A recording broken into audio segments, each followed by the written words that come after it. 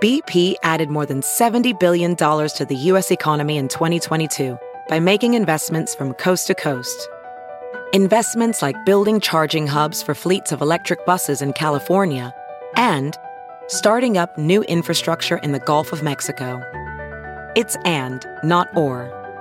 See what doing both means for energy nationwide at bp.com/investing in America. Hey, it's Kaylee Cuoco for Priceline. Ready to go to your happy place for a happy price? Well, why didn't you say so? Just download the Priceline app right now and save up to 60% on hotels. So whether it's Cousin Kevin's Kazoo Concert in Kansas City, go Kevin, or Becky's Bachelorette Bash in Bermuda, you never have to miss a trip ever again. So download the Priceline app today. Your savings are waiting. Go to your happy place for a happy price. Go to your happy price, Priceline. Hello to our fellow royal lovers and welcome to Royally Us. I'm Christina and that is Christina Ross. Christine, how are you? I'm doing well. How are you? I'm doing good. I'm so excited to get into this book and this interview with Christopher. It is explosive. There's a lot of new revelations that we weren't aware of. So I'm excited for us to break it all down with him. I know there's so much to get into. It sounds like it's going to be a fun episode. Definitely. All right. But before we get to all of that, let's check in with our royal viewers to see what they had to say about last week's show. Kicking it off with Linda, who said, "It's wonderful seeing all the royal family together at the double christening. There is nothing more powerful and strong than a united family. God bless all the royal family." Of course, this was the Queen attending the double christening of her great grandsons. And this was one of her first public appearances since being a bit under the weather. Yeah. And, you know, that it's so true that these events that bring everyone together are so special. Mm-hmm. I think especially as the Queen has been ill, I'm sure they've been so worried about her. So it's nice that they could all get together and share something special. Definitely. All right. Next goes to Wanda. Says, "Meghan looks beautiful and joyful on the Ellen Show, just as she did on the New York Times Deal book interview. You can tell she is not only surviving, but thriving in her new life. It is truly wonderful that she and Harry have created a happy family life together in Montecito with Archie and Lily. Despite the rocky road of stepping back as senior royals, it was worth it to gain their freedom." She definitely does look a lot more relaxed and a lot more at ease and very happy. She does look really happy. I think she's really comfortable in this role that she's carved out for herself. Mm-hmm. And I think she, you know, now that she has the control that she wants, she's able to, you know, be more herself and really relax into her, you know, personality. Definitely. And finally, Linda says, "Why not stay with his brother? The security is already there. And I don't think things are as bad between them as the media makes it out. How can anyone know what the whole truth is?" Good point. We have no idea what the entire truth is, but I don't know. This was in regards to the reports that saying that William may or may not stay with Prince Harry when he comes over to the U.S. next year for the Earthshot Prize Awards. I don't know. I'm guessing they're probably not going to stay together, but who knows? I mean, I think if in the unique event that the awards are in LA, it would be a different discussion. I think we definitely have to find out where they're going to be held because it's not an easy commute, you know, to New York. Very, very true. All right. Well, let's get to our royal roundup and kick it off with Prince William, who opened up in a short film about his mental health struggles while working as an air ambulance helicopter pilot. Take a look. People want to protect their families, their loved ones from, you know, horrendous and horrible and very sad things. But you're leading two different lives and you're blocking your loved ones out from a very important part of who you are and who you're becoming. Now, this is not the first time that William has spoken out about mental health. This has been a big passion of not only his, but Kate's and also Harry's over the years. And he sat down with a couple people and really opened up about the struggles that he went through while working as an ambulance helicopter pilot. I think it's so special that he's had this unique experience, you know, that he volunteered to be an air ambulance pilot, because now he is really able to relate to these people and to their struggles. Mm-hmm. And it was really moving listening to him tell the stories of, you know, the experiences he had, the calls that he was on. Mm-hmm. He spoke a lot about teamwork as well and working with his fellow crew. And I think that really humanized him in a way to the people that he was speaking to. And this was aired at a symposium symposium about for first responders, and it spearheaded a campaign to provide more support for first responders. And I think his experiences really, might make someone feel like what I'm feeling is normal and common, and I can get help. Yeah, no, I mean, it was interesting. He said that he witnessed so much tragedy, and then when you go home, you kind of got to shut it off, and you don't really want to burden your family with everything that you kind of went through. But he said, it is, you should talk about it. It's better to talk about it rather than kind of keep everything inside. So definitely, like you said, it's a way for people to relate. The royals are going through something that you're going through, and it's totally normal to feel that way. So definitely a good look for Prince William. But he was under a little fire this past week after making a comment about population effects on wild habitats in Africa. Now, he made these comments at the Tusk Conservation Awards in London on November 23rd. He shared with the assembly that there is a growing hazard on the content of Africa's wildlife and wild spaces as a result of human population, and that it was causing a huge challenge for conservationists as it does the world over. So why did people take issue with this comment? I think why they took issue with this comment was that he focused on African population growth specifically, and he was, called out for sort of being classist, racist, and really showing his privilege in this conversation. I think it's important to note that this was the Tusk organization focuses on conservation in Africa. So while I think his comment was probably overgeneralized, I don't think it was pointed necessarily.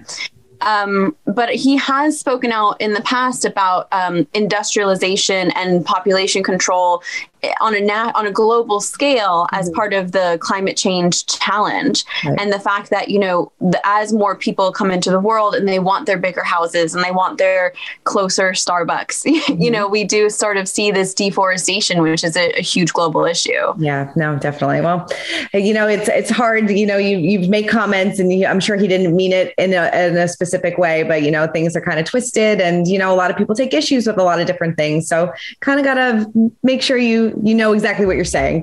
Right. And that you read the whole story. The context can be so helpful in these situations. Totally. All right. Well, this is something to look forward to. Duchess Kate announced her plans for her Christmas Carol concert at Westminster Abbey on December 8th. It sounds like it's going to be a really special event and a great way to kick off the holiday season. I think this sounds so fun. I'm so excited that she's spearheaded this project. The Carol concert will be hosted at Westminster Abbey, and the whole theme of the event is just to cheer people up and to really bring cheer after such a difficult time. The past 18 months, 2 years has been so difficult. So the guests will be charity workers, first responders, but also people like bereaved parents and family members, people who are without homes at the holidays, to really give them a really special experience during this time.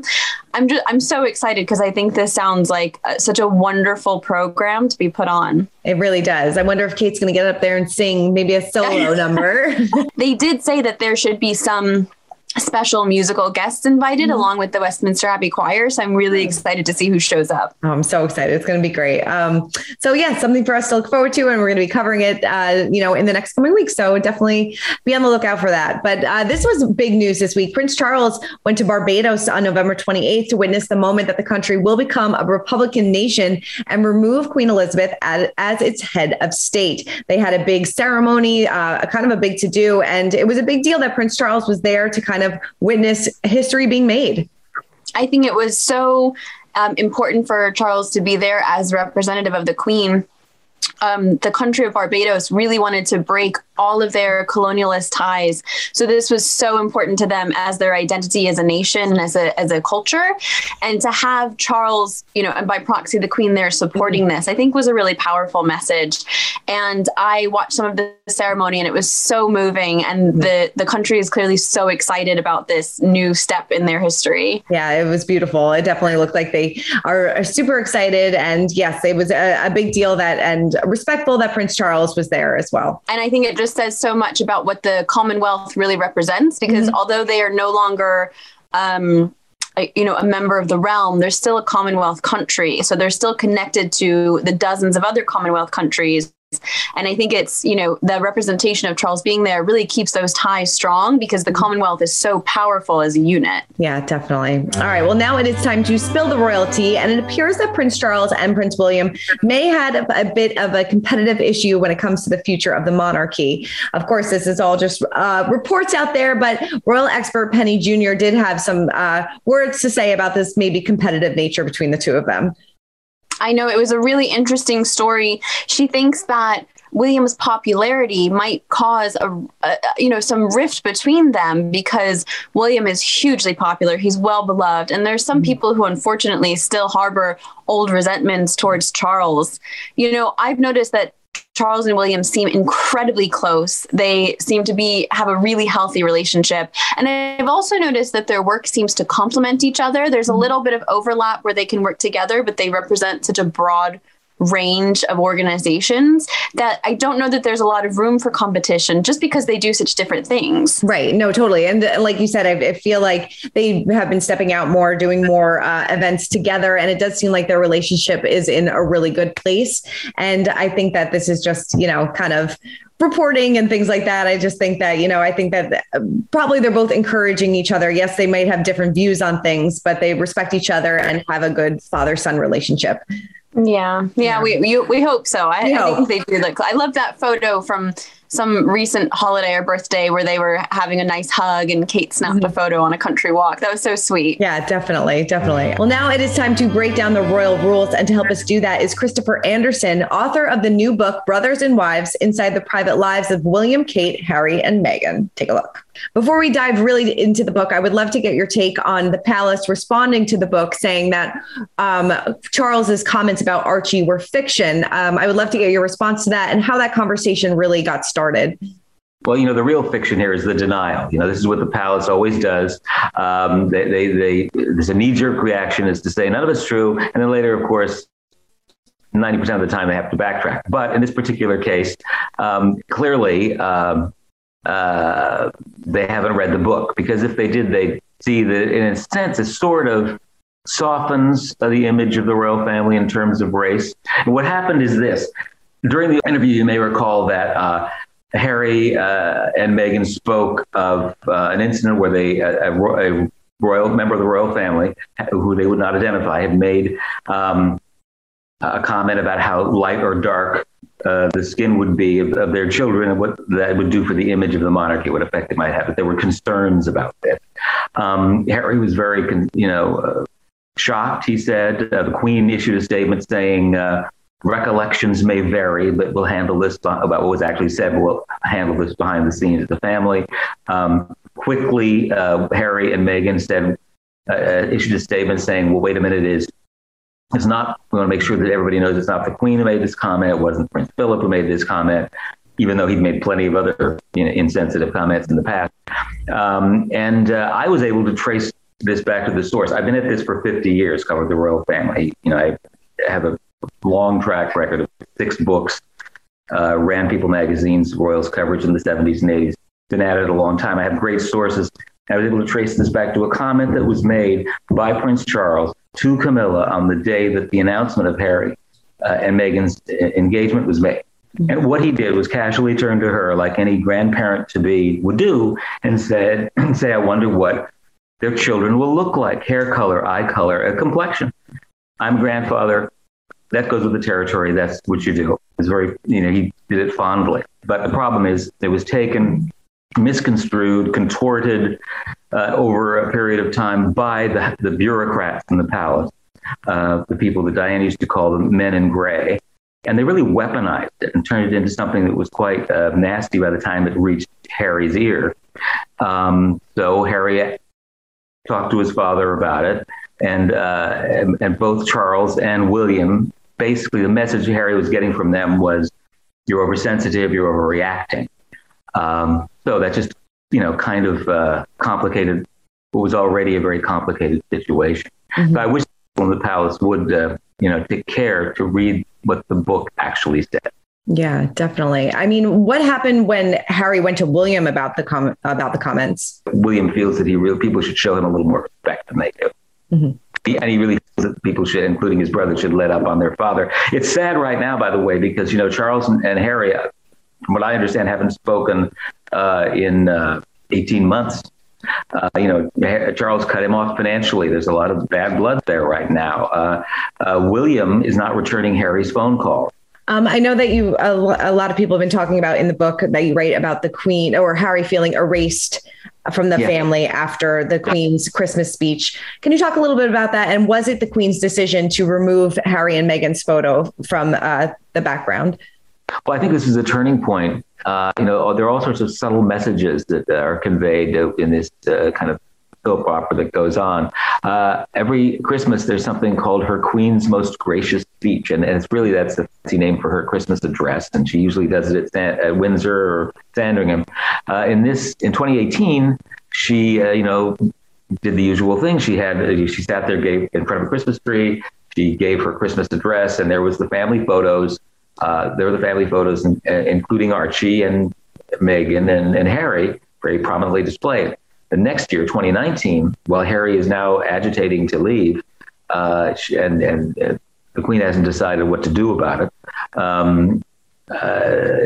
There's a point at which, just before she gives a speech, the director on set, asks her which photographs they're spread out, and she wants in the shot next to her, and she says, "Well, we won't be needing that one," pointing to the photograph of the Sussexes.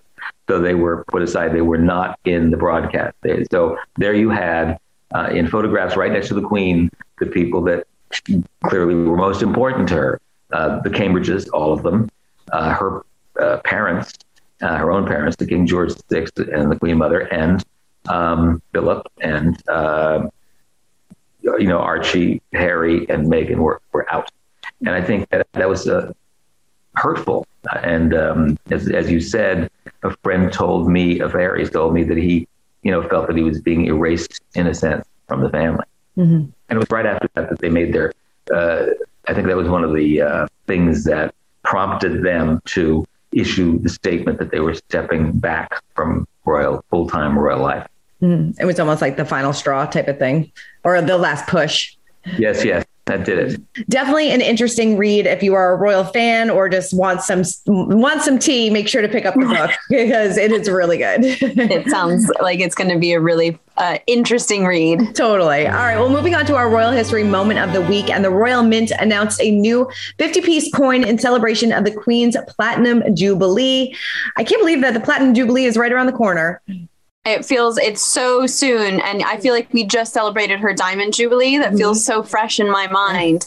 I love that the Royal Mint is still releasing these commemorative coins. I think it's so special in terms of, historical significance. Mm-hmm. So the new coin it's very modern, actually. It's very minimalist. It features a 70 with a royal siphon in the middle of the 0. And I actually like it. I'm not a coin collector, but I thought it was a great design. It is. It looks beautiful. And it's definitely something that they're going to use to celebrate the upcoming Jubilee, which is happening, next June?